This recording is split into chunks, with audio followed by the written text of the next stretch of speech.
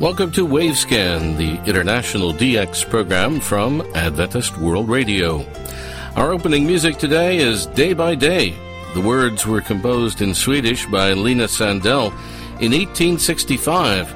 She wrote more than 600 hymns in Swedish. Day by Day is one of the most popular. The music was composed by Oscar Arnfeldt in 1872. It was popularized by Swedish opera star Jenny Lind. In this case, it's being played by Edward and Christian Klassen on a Paraguayan harp and accompaniment. This program was researched and written in Indianapolis by Adrian Peterson and produced in the studios of WRMI Shortwave in Okeechobee, Florida. I'm Jeff White.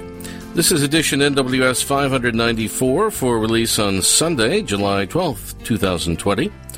On Wavescan today, unusual shortwave stations in Paraguay. We'll go back to the HFCC in Malaysia and our Philippine DX report from Henry Omahay. Well, here in Wavescan today, we come to the final topic in our 5-part mini-series on the radio scene in South American Paraguay. Our closing topic in this series is unusual shortwave stations in Paraguay. And Ray Robinson begins this story today in Canada, back last century. Thanks, Jeff. It was on March the 13th, 1957, that medium wave station CFAM was inaugurated at Altona, Manitoba, Canada, with 2 transmitters at 1,000 watts each on 1290 kHz. This medium-wave commercial station was owned and operated by a Mennonite Christian congregation in a small town with a population of considerably less than 2,000 people. 18 years later, in 1975, station CFAM was operating with 10 kilowatts on 950 kHz, and it was by this time the key station for a very successful small regional network of medium-wave and FM stations in the area, known as the Golden West Network. During the spring of that same year, 1975, medium-wave station CFAM in Alberta, Canada, received a request from a small Mennonite community living in an isolated country location in Paraguay. They were asking for technical assistance in establishing a radio station in their town, Philadelphia, and so 3 men from the Canadian station CFAM, Ed Stoats, Jack Hoepner, and Frank Croker, were dispatched to Paraguay in South America. 6 months later, the new South American medium-wave radio station at Philadelphia in Paraguay was inaugurated on September the 15th, 1975 as La Voz del Chaco, ZP30, with 10 kilowatts on 610 kHz. Their first radio studio was installed in the Mennonite Church building in Philadelphia, and the transmitter was installed in a small brick building at the end of a dirt track some 4 miles out of town. Subsequently, the studio in the church building was extended, and later again a nice modern building was constructed in town to house the studio facilities. There was no electrical infrastructure in that area of Paraguay, and we'd suggest that the original program feed from the in-town studios to the out-of-town broadcast transmitter was via a modified amateur radio transmitter. For the first time, some 30 years later, the 2005 edition of the World Radio TV Handbook shows that a low-powered shortwave transmitter was on the air for La Voz del Chaco ZP30 in Philadelphia, Paraguay, as a program feed. This first listing of a 100-watt transmitter on the out-of-band channel 6884 kHz as a program feed would suggest that perhaps a subsequent modified amateur transmitter, perhaps operating with a power less than 100 watts, was now providing the program feed from the studios to the broadcast transmitter.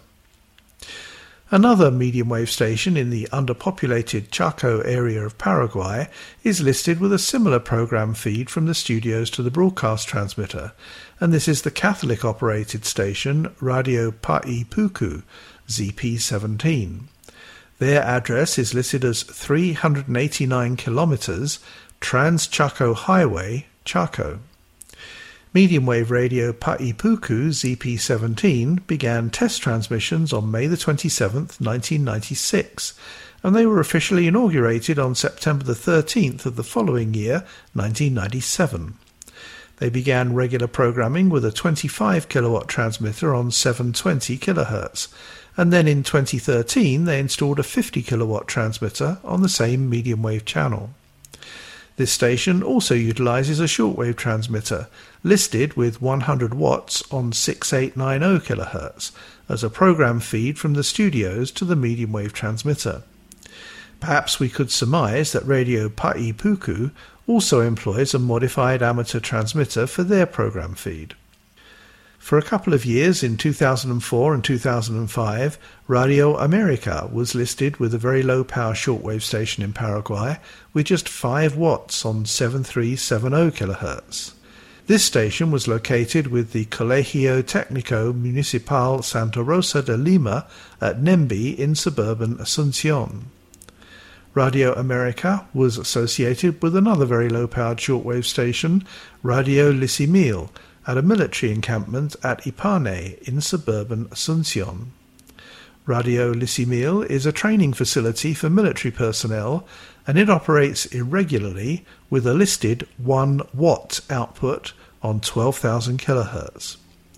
This station, Radio Lissimil, with just 1 watt, has to be the lowest powered shortwave radio broadcasting station in the world, though half a century ago there was another experimental broadcast station rated at the same power level in the British Isles, somewhere near the border between England and Scotland.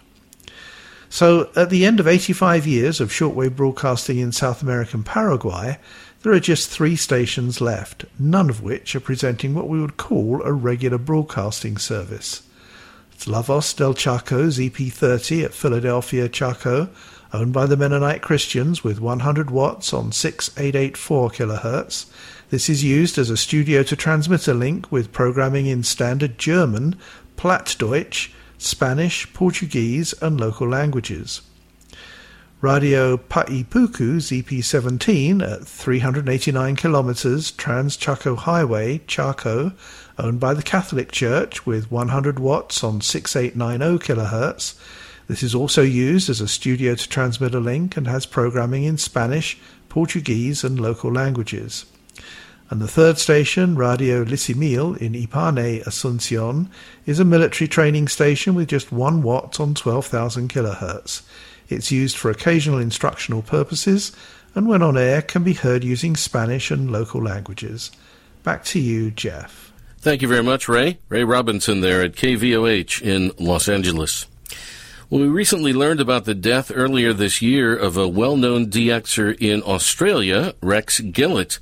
Our Wavescan editor, Adrian Peterson, has the following comments. He said, "There were many historic QSLs in Rex Gillett's remarkable collection. I was saddened to learn that Rex had passed away at around 100 years old. However, I was very grateful for the fact that he was indeed a practicing Christian. I knew him well from the World War II era of DXing in South Australia. He, together with his wife Gwen, lived in the same suburb of the city of Adelaide, where I was employed as a management trainee in a large factory that was making American household products under license from the United States. This was just prior to my change of life direction when I decided to seek an education in preparation for Christian ministry. In those days, the South Australian Radio DX Club was meeting monthly on Saturday evenings in the studios of the revived 5KA, which had been installed in the Methodist Mission Building just around the corner from the GPO and the Town Hall in Adelaide's 1-mile main square grid. 4 of Australia's medium wave stations had been silenced by government order early in the Pacific War as a security measure. 4AT was taken over by the ABC, 2HD went quiet, 5KA and 5AU also went quiet. However, the licenses for 5KA and 5AU were taken over by another company, and both stations were reactivated before the Pacific War was over. Initially, the 5KA antenna was simply a thick wire running up the church steeple, even before a tower was erected at the same location. Adrian continues, back in those days, Rex Gillett was recognized as a highly experienced and reliable DXer whose information was quoted quite often in the South Australian Radio Call magazine, the Melbourne Listener In, and the Sydney-based Radio and Hobbies, as well as in radio publications in nearby New Zealand. There were times when the American Radio News also published this information. He frequently alerted the international radio world about new shortwave and medium wave information, and his information was also quite often inserted by Ern Suffolk into the subsequent Radio Australia DX program, and Radio Sweden Calling DXers also quoted his information. Rex was fondly known and appreciated by Arthur Cushion in New Zealand and by many other giants in the international radio world. Yes, his remarkable QSL collection contained rare and priceless QSL cards and letters that are valuable beauties in their own right. His collection over the years was huge. Some recollections there from our editor Adrian Peterson about the Australian DXer Rex Gillett, who passed away in February of this year. Well, since March of this year, WWCR's Jerry Plummer and I have been telling you bit by bit about the High Frequency Coordination Conference that took place in Kuala Lumpur, Malaysia at the end of February. We recorded a series of conversations there that we've been presenting here in Wavescan. We're on the final full day of the conference now, day 4, and this is the continuation of our recording that day. I think we got kind of a good story to tell, actually. So far, the week's turned out better than I had actually hoped it would. You know. And at our A21 conference in Tunisia, we have elections, including for the vice chairman of HSCC. That's where we go for another vice chairman and a rapporteur, I believe it's called, pronounced. Yeah, the rapporteur will be, I think, Gary Stanley from Encompass. From Encompass, yeah. Continuing his, getting a new term now, but right. We'll have a new vice chairman, and unless something strange happens between now and then, it's going to be you. It's going to be me. It's kind of like when you, I was going to say ran for chairman, but you didn't run because you're the only one that was willing to do it. It's sort of that way on this too. Well, now that I think about it, Gary Stanley from Encompass, he replaced another British guy. Is it Jeff Spells? Jeff Spells, because he was rapporteur for several years, which I guess is a fancy word for keeping up with records of everything. Yeah, kind of a secretary note taker, or something like that. But yeah, we'll do that also. And so when did you start going to these?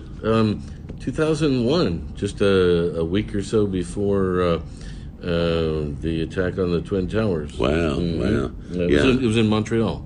First time in the Americas, in fact. That's right. And then they tried to have one, I think maybe 2005 in Mexico.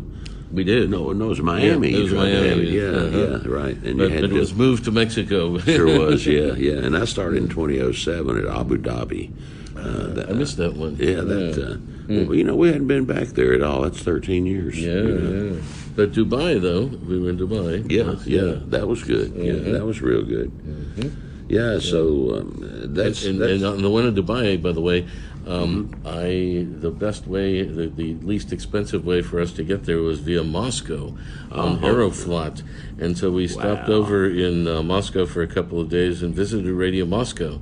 As well as Joe Adamov and all that. Joe, he may have been passed away by then. I'm not sure, but we visited some people who I'd heard for decades. On Radio Moscow. Yeah. Well, you're probably right because Joe Adamov. Remember, he also broadcast during World War II. In fact, I think just not far before he passed, not long before that, he was able to make a trip to the United States for the Monitoring Times annual conference that they had, but I bet you listened to people when you saw people that you'd listen to. I met Carl Watts, who was Canadian, in fact. I remember him. I remember him. Heard him for a long time, and I'm sorry I can't remember her name, but the lady who did the mailbag along with Joe Adamov. Yeah, Joe Adamov. Right. Yeah. Oh, I listened to that for years and years. Yeah, right. Yeah. So you flew from the U.S. to Moskva to Moscow. Yeah. Wow. And back through Moscow again. And then flew from there to Dubai. Wow, now that's an obtuse way to travel. Oh yeah, it was real cold and then got real hot. Well, I've never been on Aeroflot. From what you remember, was it okay? It was good. It was good. That's interesting. Not too bad. It was different. I've never been on Aeroflot. It was the only time I've ever flown. Wow, that's an interesting thing. That's an interesting thing. Well, all in all, I think we've had a pretty good week. Really, it's still not as much to be expected. Not as much total coordination as normal, but we had a lesser group here, and you got to give these people credit. They have fought to try to get the emails to do what they want them to do. It's just not as effective as. When you, but that's okay. Starting with Sophia, we'll be back up again. But our FCC, the Federal Communications Commission, was not here, and we had a couple of collisions that we had to deal with, and it was interesting because the stations that we had collisions with were here at the conference, but our FCC representative wasn't. D.C., right? And she was in Washington, so we had to coordinate with her, and it worked just fine by email in this case, and she was able to approve everything, and so it worked. It worked. And to those that say, well, "Why don't you just do it yourself?" If you have a shortwave station in the United States, then it's under the protection, if you will, of the FCC. So all of us that are in the U.S., we go to the FCC with these, and the FCC makes the changes. Yeah, I mean, we can request a particular frequency at a particular time, but it all has to be approved by the FCC. But and they're good to work with almost all the time. When you ask for something, you've already checked it out, and they check it out. Yeah. But just in case anybody's wondering, so why don't you just do it yourself? Well, you kind of did, but then you had to get the FCC involved, and luckily they did respond. That's a good thing. That's your tax dollar at work, Jeff. That's right. And for most countries, the stations do have to go through their own administrations, government administration. Yeah, they do. So everybody, I guess, it just shows everybody has a boss somewhere. But I saw several activities as far as updates to the system that were occurring at unusual hours overnight, and that tells me somebody was talking with somebody else in another country, and it took the over, because we're 14 hours difference, 13, 14 hours difference from the U.S. That means that it's kind of tough on our FCC compadres, because they're up day and night. Next time, hopefully, more people will all be together in the same time zone. Yeah, I'm sure we will. I'm sure we'll have more. And I guess just sort of in closing, this time, we talked about you going to go to the Red Mountain, and then you went to the Star Wars. This time, too, I think you and Thais are going to spend a day or two somewhere else, aren't you? Are you going? Well, tomorrow the conference ends at noon. There's a short session in the morning, and then lunch, and then it ends. And then this is on Friday. And then we're taking off almost immediately for Phnom Penh, Cambodia, which is only about less than a 2-hour flight from here. Yeah, it's close, but we decided we've never been there, so we wanted to see it. And when else? You're not going to get much closer than 2 hours away. No. So it's a good opportunity. Oh yeah. Maybe the only opportunity we'll ever have. I've never been in Cambodia ever. I don't know. No, and we remember hearing so much about it back in the 70s and 80s with all the problems they had there. Right. See what it's going to be like. Exactly. Yeah. I think things are a little more under control now, but. We'll get a good look at it, I guess. I think one of the other reasons you initially thought about going was it was so hard getting airline stuff lined up on the way back. You figured I could do this, and then I could get on that plane. Yeah, and now we're supposed to, after we get done in Cambodia, we're supposed to go back through South Korea, and I'm not quite sure because they just increased the CDC health alerts there. And now state.gov has followed it, so it's level 3. It only goes to 4. 4 is just cancellation. But 3 says you really shouldn't be going there, so you may wind up having to go. Well, as a matter of fact, I had to change mine. Instead of going through Seoul, now I'm going through Tokyo. We may have to do the same. You may have to do the same. But I guess one last part about that, if you do go the other option, which is to Amsterdam, then this trip, you and her will have circled the entire globe in one trip. and kind of back again, because we might have to fly from Kuala Lumpur to Amsterdam to Seattle, Washington, and then Seattle, Washington back to Florida. You may go I think the circumference is maybe 25,000. You may be doing 30,000. That's right. Yeah, I didn't think about that, but you'll be going backwards kind of to go forwards, yeah. Yeah, and we won't know what day or time it is or anything by the time we get done on that one. No. Well, I mean, good luck on that. We'll see how that works, but it's just reflective of, I guess, one reason our attendance is down, we said all week, was there's so much going on, so much indecision. And here at the very end of the conference, I had to change a flight, and you probably will too, so. Yeah. Well, have a good trip back. And okay, you too, and Okay, sounds good, Jeff. Thanks, Jerry. All right, I'll see you later. Jerry Plummer was speaking with me there at the HFCC A20 Shortwave Frequency Coordination Conference in Malaysia earlier this year. The B20 HFCC conference should have taken place during the last week of August this year in Bulgaria, but due to the coronavirus situation, that meeting has been canceled, and the next HFCC will be the A21 conference in Tunisia next February. Now let's go to the Philippines. Here's Henry Umanhay with his report. Hello everyone, to our dear shortwave listeners, wherever you're welcome to the July 12 edition of the Philippine DX. This is report number 160. I'm Henry Umaday in Bacolod City, Negros Occidental, Central Philippines. Glad to be back and thank you for listening. I would like to thank our DXR friends for sending the reception report most recently. Martin Schock in Isenus, Germany, Klaus Peter Helger in Lagenhagen, Germany, Pavel Ivanov in Belgorod in Russia, Konstantin Barsenkov in St. Petersburg in Russia, Dmitry Kotosov in Ryazan, Russia, Dmitry Ilagin in Saratov, Russia, Anatoly Klefov in Moscow in Russia, Sak Alvarez in Dasmariñas, Cavite here in the Philippines, Richard Lemke in Alberta, Canada, and Patrick Roberk in Leibniz in Austria. To all of you, thank you very much. Reception logs for June 2020. June 1, Adventist World Radio on 12040 in English from Guam at 2210 SIO 444. June 1, NHK Radio Japan on 13680 in Japanese from Yamata at 2209 SIO 333. June 1, Adventist World Radio on 11955 in Indonesian from Agat, Guam at 2313 SIO 444. June 1, Voice of Vietnam on 12020 in English from Suntai at 1000 SIO 333. June 1, Voice of Mongolia on 12085 in English from Ulaanbaatar at 0955 SIO 433. June 9, KBS World Radio on 9770 in English from Jimj to Southeast Asia at 0832 SIO 343. June 10, Radio Filipinas Overseas Service on 12010 in English from Penang at 0225 SIO 454. June 10, KNLS New Life Station on 9695 in English from Anchor Point at 0834 SIO 433. June 11, Radio Free Asia on 12040 in Burmese from Tinang at midnight 50 SIO 433.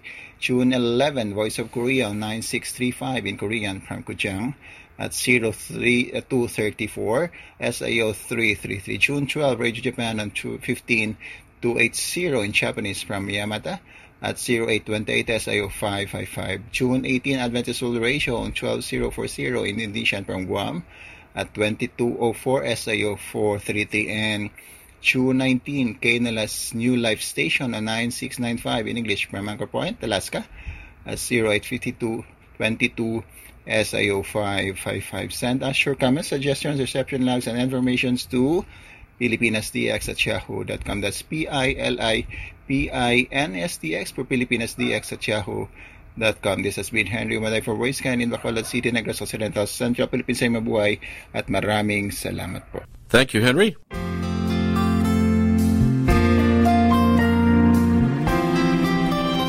And we end today's Wavescan where we started with Day by Day, the Swedish hymn played on Paraguayan harp with accompaniment. Thanks for listening to Wavescan, the International DX program from Adventist World Radio, researched and written by Adrian Peterson in Indianapolis. Next week, the radio scene with the Japanese sea monster. We'll go back to the HFCC in Malaysia once again, and our Bangladesh DX report as well. Several QSL cards are available for Wavescan. Send your AWR and KSDA reports for Wavescan to the AWR address in Bangkok. We'll give it to you in just a moment. And also to the station your radio is tuned to, WRMI or WWCR or KVOH or Voice of Hope Africa, or to IRRS Italy, or to the AWR relay stations that carry Wavescan. Remember, too, you can send a reception report to the DX reporters when their segment is on the air here in Wavescan. They will also verify with their own colorful QSL card. Return postage and an address label are always appreciated. We appreciate your reception reports, all of which are QSL'd in due course. However, we do have a request. When you're sending a reception report to Adventist World Radio by email, please send it to only one AWR email address without a copy to other AWR emails. The only email address for AWR QSLs is qsl@awr.org.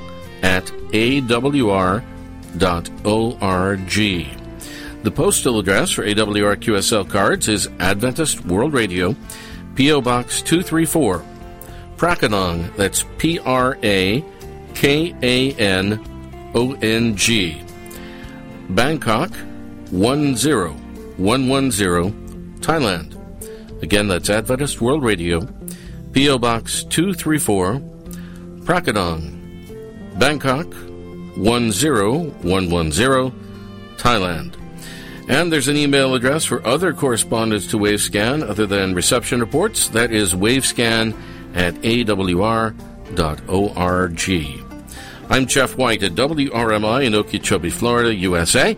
Till next week, good listening, everyone.